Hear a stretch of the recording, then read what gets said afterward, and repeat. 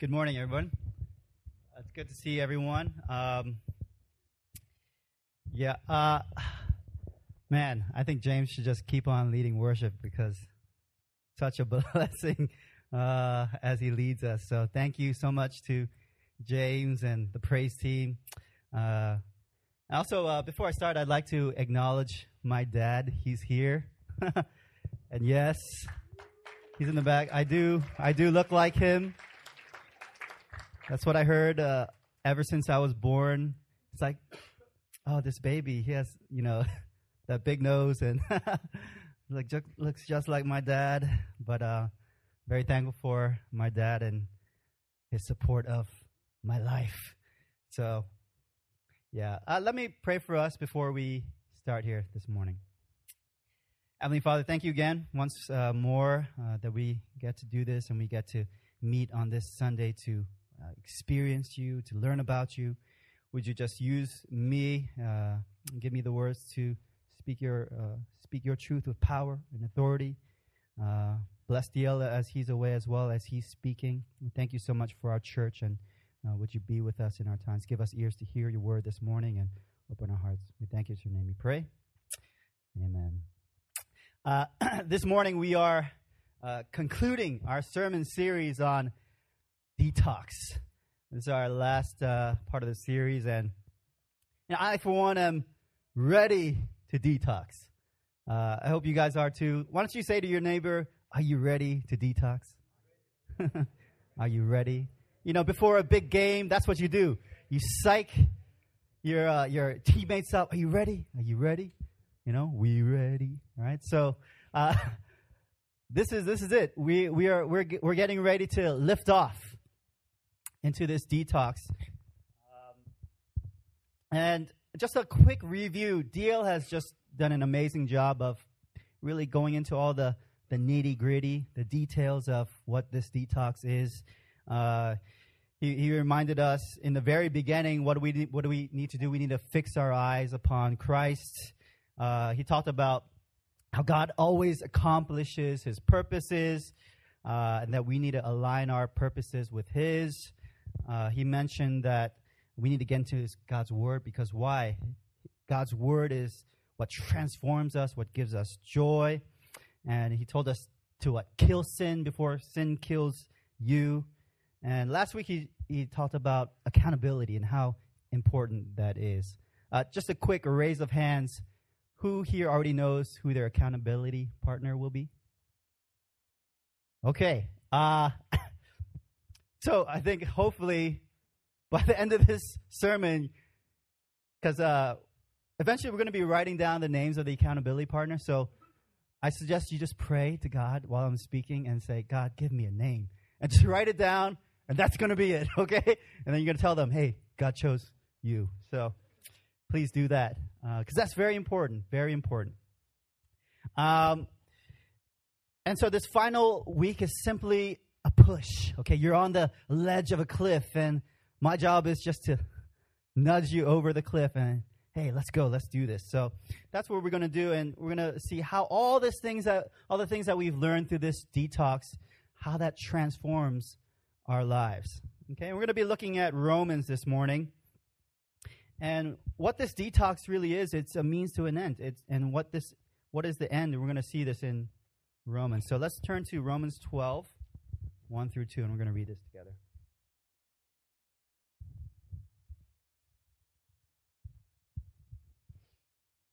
This is the word of the Lord. Chapter 12. Therefore, I urge you, brothers, in view of God's mercy, to offer your bodies as living sacrifices, holy and pleasing to God. This is your spiritual act of worship. Verse 2, do not conform any longer to the patterns of this world, but be transformed by the renewing of your mind. Then you will be able to test and approve what God's will is, his good, pleasing, and perfect will. This is the word of the Lord. And so this detox program, ultimately, what is it doing? It's where God is calling us to be a living sacrifice. So that's what we're going to talk about today. Well, what does it mean to be a living sacrifice? And, whenever I hear the word sacrifice. And when pastors talk about this, or I hear it in a quiet time, something just automatically cringes inside of me. It's like, ooh, sacrifice.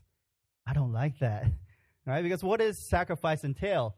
It means you have to stop doing what you like to do what you don't want to do, all right? And the best example I can give of this is my battle for losing weight, getting in shape. You know, I don't want to work out. I want to eat McDonald's. I want to eat all these fast food. I'll just come back from seminary. Oh, it's a long day. I don't want to cook. McDonald's, Wendy's. What does it do? When I was working out, it made me be disciplined. I was doing P90X, X me, right? Bring it, insanity. Now I'm doing CrossFit, and all these things. I was sacrificing all the food that I could eat, right? The fried foods, just to work out, right? Kind of not doing that anymore right now, but I will, hopefully. But let's look at this, what this sacrifice really means. The word actually means to kill. And so we're looking at a living sacrifice. It's kind of paradoxical. Why? Because it's like a living killing, right? A living killing. But back then, what was sacrifice? In the Old Testament, in the old times, they would take a calf and this animal, and what would they do? They would kill the animal because why? In place of their sin. Because why? Sin needs punishment. And so back then, what people did was they would do this, and the animal would die on their behalf because we can't kill ourselves. So I guess we kill the animal, and then we give that to God. But something had to be put to death. Something had to be killed. And you see, living this Christian life is exactly that. It's putting to death our desires, right? Our will. And isn't that the opposite of America, right? Again, I like fast food. I think it's Burger King. Their motto used to be, have it your way. Was that Burger King? Right. So, think about that. You could just, you can't just settle for a Whopper. You could just, I want pickles in my Whopper. You can even ask for, give me a bun, pickles, mustard. That's it. And you could have it because why? Have it your way. And that's the motto. That's the theme of America. But that's so contradictory to what God is calling us to be. He wants us to kill, like a sacrifice, our will, so that why? His will may be done. Amen? And so, in response, that's what we want to say. God, have it your way, right? And so we're going to look in verse 1, and we're going to look at a couple things. As God is calling us to be living sacrifices, we're going to see three things. And the first one is this. It's a call to worship, okay? In verse 1, it says, therefore I urge you, brothers and sisters, in view of God's mercy, offer your bodies as a living sacrifice, holy, pleasing to God. This is what your true, proper, and in the ESV it says spiritual act of worship. First, we need to see this. We need to see God's mercy, okay? Just a little quick context. We're in chapter 12 right now, but Romans 1 through 11, that's the gospel. Okay, that's all about God's mercy. Everything that this is what God in his mercy has done for you. We deserve death. We deserve hell, right? But God saved us from that. And it's the mercy, the story of the cross. And that's what Paul is saying here. Look at how God has been merciful. Therefore, live like this. Offer your bodies. A funny story about this is from a mother of a 9-year-old boy named Mark, okay? And the teacher of Mark, right, he's a young kid, I think he's in the 3rd grade, and he calls this mom. And he calls the mom and says, something happened today that really, really surprised me. That's never happened before. And all of a sudden, if you're the parent getting a call from your teacher, of course you're going to be like, oh no, what did my kid do today? Oh, did he put boogers in, this girl's hair or things like that? But no, the teacher was like explaining, no, something very significant and interesting happened. She was saying how she was teaching a class on creative writing. So she was teaching this class, and they go through the story of the ant and the grasshopper. We all know this story, right? So she's teaching this class, and the story of the ant and the grasshopper pretty much basically goes, the ant, what does he do? While the summer, he works and works and works and saves up and stores food, right? And what does the grasshopper do? It's just chilling, right? Playing that violin and just chilling, chirping, not doing anything. And by the end of winter, what happens, right? The grasshopper starts starving because he has no food, pretty much goes to the ant and says, please, give me some more gruel, right? More food. I need food. And that's kind of the story. And what the teacher does at this point is she tells the class, okay, kids, this is your chance. You write the end of the story. So naturally, a lot of students, they write, okay, the grasshopper shares the food. The ant shares the food to the grasshopper. They live happily ever after. But this boy, Mark, he raises his hand and says, I'd like to try. And this is what he says. Pretty much he was saying, this is how he wrote the story. The ant stored all the food, gave the food to the grasshopper, and then died, right? It's like, oh, interesting. And then you're supposed to draw a little picture, and then at the bottom of the picture, he had three little crosses, right? And that's the story of the gospel, isn't it? Jesus, as silly as it is, this little boy, Mark, understood the mercies of God. He understood that God had died for him, and as we view God's mercy, that's what we're called to do. We're called to view God's mercy, and from viewing that, we offer our bodies to God. And so, secondly, we're going to look at what does that mean to offer your bodies as a living sacrifice, holy, pleasing to God. And, in 1 Corinthians 6 tells us that our bodies are what? God's temple, right? In verse 20 it says, we were bought with a price.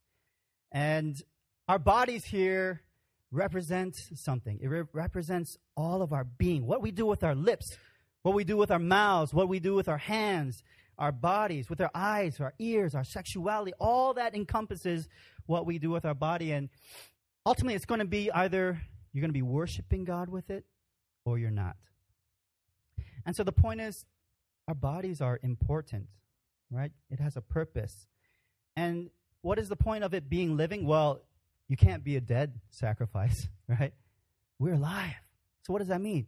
Every moment that you have breath in you, every moment that you are existing and living, be holy. Live for God. Be a living sacrifice. And this holy is significant because he's saying, let everything that you do with your body be holy, right? Hebrews 13:16 says this, do not neglect to do good and to share what you have, for such sacrifices are pleasing to God. So ultimately, what is that?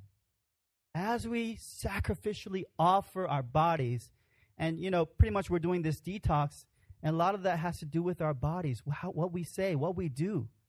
As we offer that up, it's going to please God. All right, we see that in John 4:23.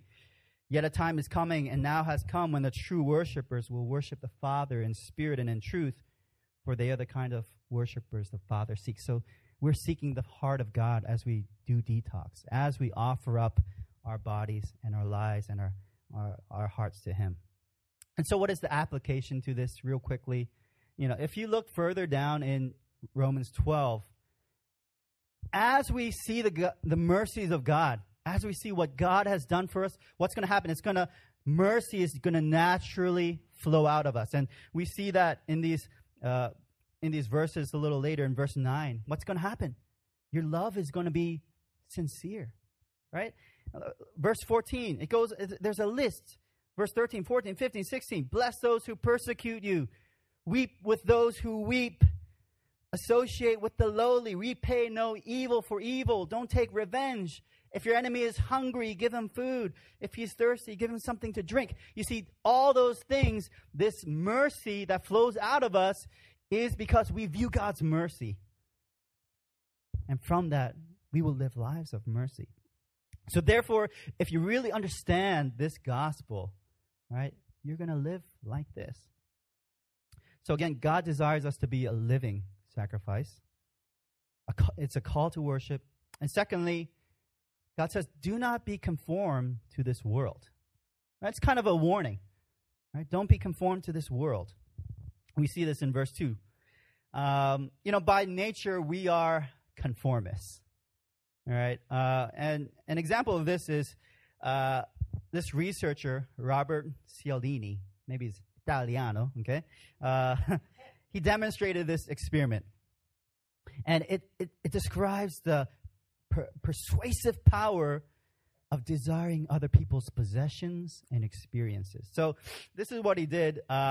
He gathered all these volunteers into a room, right? And he made them fill out a survey. But the survey was a distraction, okay? So it's just busy work. But the real point of this experiment was had to do with how our behavior is swayed by those around us, okay? And so what he did was he placed a large jar glass of cookies, okay? I already like this illustration because I love cookies, okay? So he put his cookies and he asked this question, who would like a cookie, okay? And approximately 1/5 of all the volunteers said, I'll take one. Okay, so interesting. Only 1/5. Second stage of the experiment, the researcher secretly removed most of the cookies. Okay? So, who stole the cookie from the cookie jar? The researcher did. Okay? He took a lot of these cookies out, and he made it look like, people had already taken some of these cookies. And so, but the interesting thing is, still only 1/5 of the students reached for a cookie. Okay? So, the third and final stage, what happens? The researcher, he puts a huge glass jar of cookies, okay? Delicious cookies. He puts that in front of the class, and before he could offer a cookie to anybody, this random person, okay, like Bill, okay? Bill walks into the room. He just looks at the cookies, opens the jar, takes a cookie out, and just puts it in his mouth and walks out. Okay? That's what he does. And you know what? After the researcher goes, who would like a cookie? Everybody wanted a cookie. Everybody chose the cookie. What does this show? Humans want what other humans want. Right? You see that thing that somebody else has? Like, ooh, this would look good on me, right? Or, I need that. Humans want what other people want. And this experiment with the cookie jar, people didn't want more cookies when they thought others might have taken a cookie. But they wanted it when they actually saw someone take a cookie. And so, you see, we are by nature people who conform. Just a quick definition of conformity, right? It's to desire to be like someone, do what they do, say what they say, wear what they wear. Back then we had commercials like, be like Mike. Anybody remember those? Of course, Mike is Michael Jordan, number 23, all right? He used to play with the Wizards, Chicago Bulls. But, kids I would watch this like, I want to dunk like Mike. So I was like, Mom, give me some Jordans. Of course, I was way far down. I'm not going to do any of that. But I wanted to be like him. And also, another example is, back in my day, maybe some of our older folk can remember this, there was a group called Crisscross, okay? Yeah, our older people get it, right? Well, this is pretty funny. What they did was they would wear these jeans, right? And they wore it backwards. I don't know how they went to the bathroom, but that's how they did it. And it was huge, right? And it was cool. And the crazy thing was, when I was in high school, I was like, what the heck are these people doing? And then they were actually wearing their pants backwards. And they were like, I'm crisscross, right? I thought, I'm cool. But that's conformity. Because why? They saw what they thought was cool. Okay? Let's not do that, guys, okay? But they thought what it was cool, and they wanted to be like that. We see this in society, as adults, right? And even as youth. Definitely as youth, because, our young folks, they're still searching for their identity, their reflection. Who am I? And maybe if they're low in self-esteem, they want to be esteemed. They want to be accepted. So, perfect example is the lunch table, right? You see the band people, you see all these people, different groups, the chess club, right? I don't know, random clubs. But you see that because why? They all want to be conformed, be a part of a group. The point of this is there's danger in conformity, right?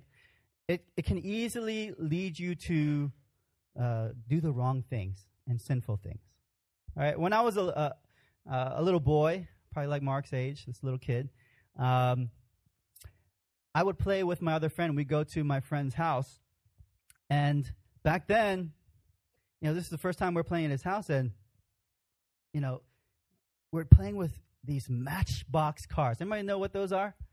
All right. Back then, that's all we played with, okay? We didn't have, like, Game Boys and everything. We like, cars. That's it, okay? We play with these cars, and this kid, one of my friends, he had a treasure trove of Matchbox cars. It's like you open this huge tub, and it's like, it's like singing, and it's light shining out, beams coming. This Matchbox car, wow. And it's like, I've never seen this model, right? And my other friend, the owner of these cars, he left the room, and my other friend is like, looking at these, and what does he do? He starts doing this. And just like, and I was like, what are you doing, right? And by then, I'd never stolen anything in my life. And this kid, and I asked him, what are you doing? And he's like, nothing. And I was like, okay. And I was like, ooh. And then I just followed him. I just started shoving all these Matchbox cars in my pockets. And by the end, my mom was coming to pick me up. And my mom notices, like, my pants are like this. Seriously, like bulging out. And I got caught. And I still remember that. I was like, I was crying for some reason. I'm sorry. Right? But that's the danger of conformity. We see something that other person is doing, and even though maybe we may know it's wrong, we start doing it likewise. And, once you give in, the more you give in, the easier it is. Isn't that the truth? And so what conformity to the world does is it separates us from God, right? It's sinful. And whatever it may be, the lusts of the flesh, immorality, materialism, right? I know girls like the shoes, okay? I know you guys, you need to have a shoe for every different outfit, right? Guys, I like golf clubs. Every year they advertise, get this driver 20 yards longer. But they say that every year, It's the same driver. But I fall into that. Oh, I need that. But that's the danger of conformity. But real quickly, what is Paul saying here?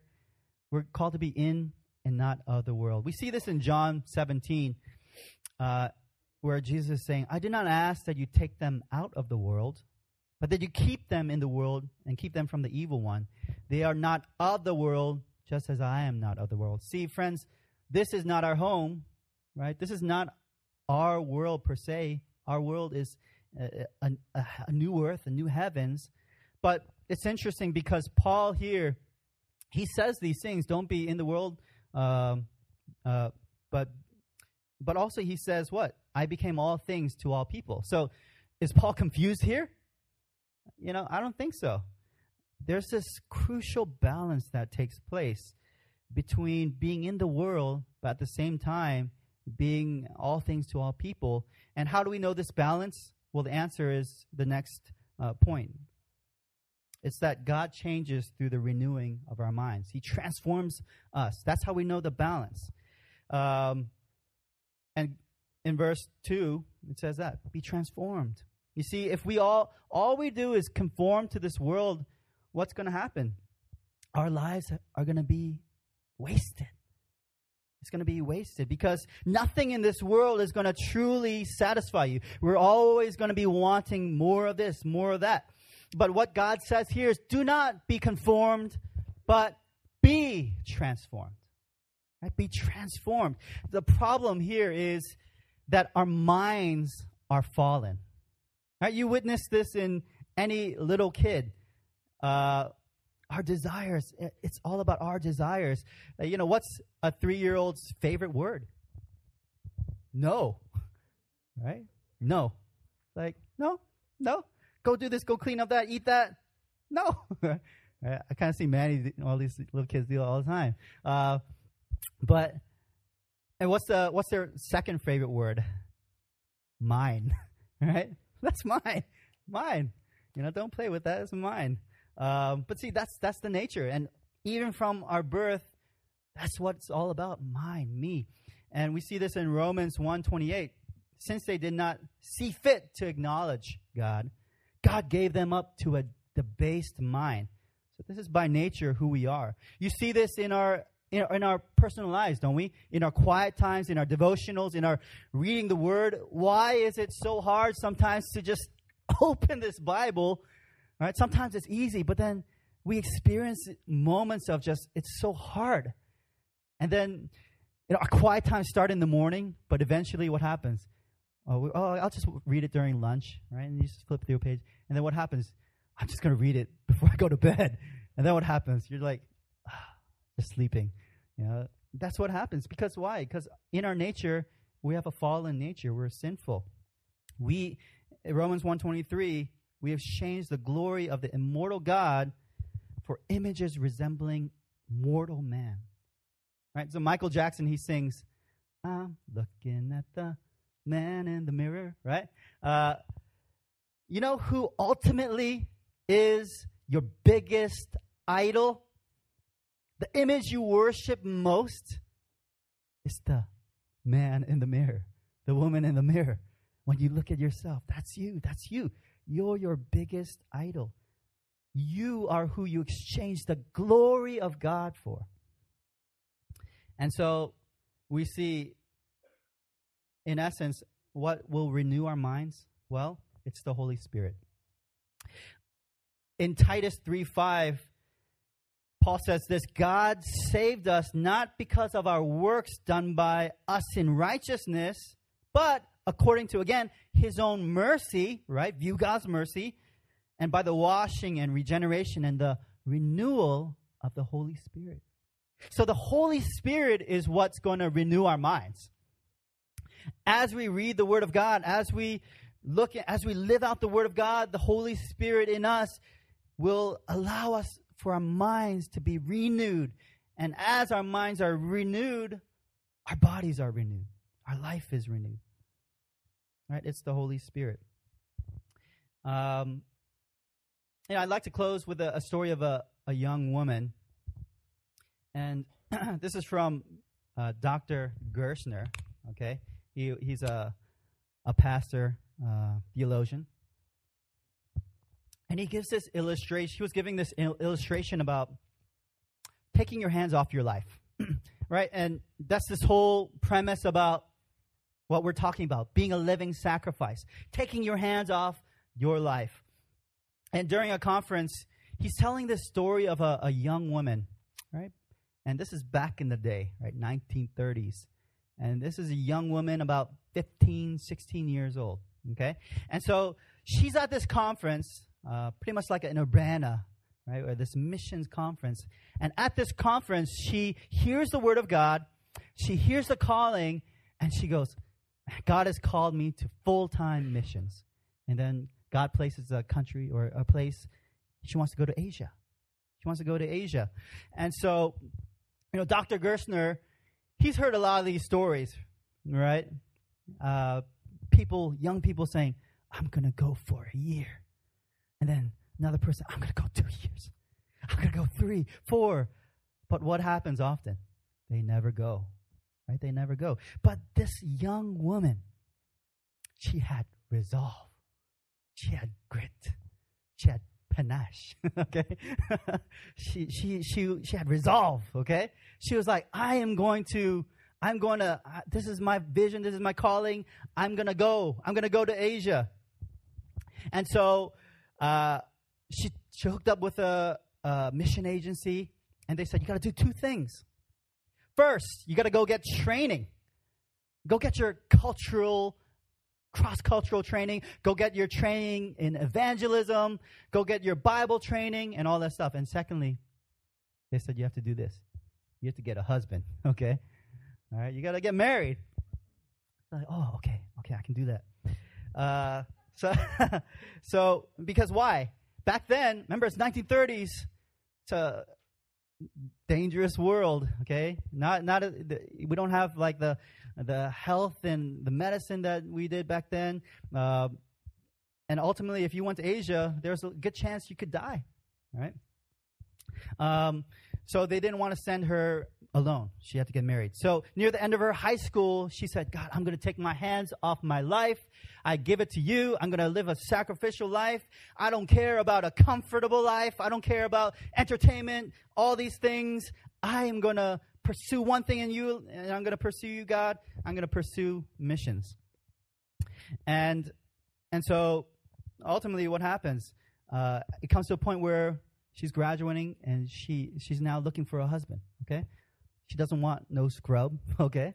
I want a husband. I want a godly man. So I guess where do you find a godly man? Go to the Bible college, okay? So she goes to the Bible college. A year passes, no husband, no boyfriend, nothing. Second year passes, and you know what happens? By the end of, as she's about to graduate, still no husband, no boyfriend.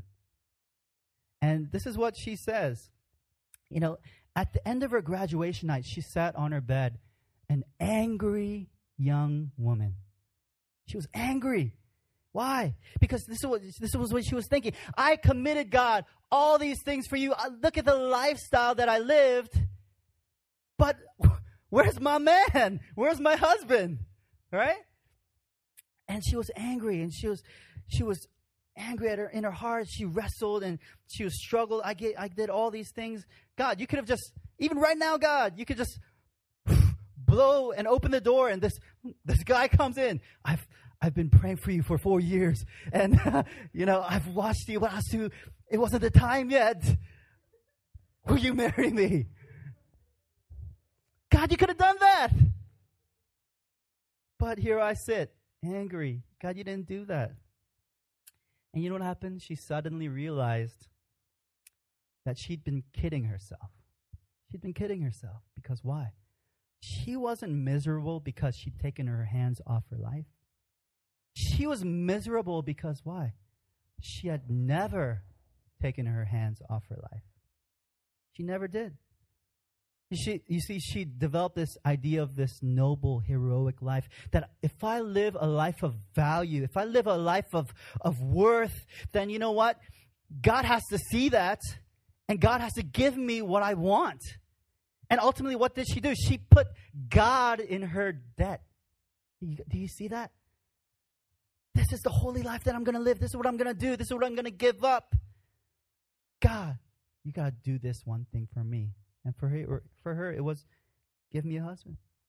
And so that night, what did she do? She took her hands off her life. And she said, God, you know best. You know best. Dr. Gerstner, he closes his sermon looking at all these young people. And he says, if that girl spent a third of her life getting ready for mission work, right? Serving, saying goodbye to all these pleasures, comfortable life, everything, all the safety. And she had thought she had taken her hands off her life, but at the end, she never really did. He goes, well, do you think you've taken your hands off your life? I don't know. And I'm saying that to you as well. Have you taken your hands off your life? And so why did she take her hands off her life? This is what she said. She said, I could take my hands off my life because I realized these two truths. God is, number one, infinitely wise. Right? God knows. God has a plan for you. God has purpose for you, to prosper you. God is infinitely wise. And secondly, God is infinitely loving. Right? No matter what you're going through, no matter what you go through in this life, God loves you. And He will pull you through. And you know what happens when we understand this and we believe that and we take our hands off our lives? It's freedom, people of God. We become free. How freeing is it that, some of us, we're just holding on to our lives with a death grip. And it's so stressful. It's so, agonizing, because when you don't get your way, when you don't get your desires, what happens? You become depressed. You don't get what you want. But when you can take your hands off your life, because God is infinitely wise, infinitely loving, and there's a greater authority over your life, what does that produce? Freedom. Freedom. And this is what she was saying here. Because God is infinitely wise. Keller, he kind of, and lastly, this is really, really profound. He notes about this topic that, you know what she was saying? She says, I'll obey you, God, if you do this. Whatever is on the other side of if is actually what you are sacrificing for. You got to get that. Right? Whatever is on the other side of if. For her, she was like, if God, I do this, then you got to do this. As we detox, this is how we know we have the wrong heart. Right? I'm going to give up my Korean drama. I'm going to do all this. But then, God, you got to do this for me. Find me a man. Right? Or help me to get into school. Right? That shows your heart. Whatever is on the other side of if is actually your idol. And so, this is the push. Friends, let's give our lives to God. Let's throw off all the things that hinder us. And let's give it to Him because He's so worthy of it. We're going to be sacrificing for something, okay? If you're not sacrificing for God, then you're going to ultimately be sacrificing for something else.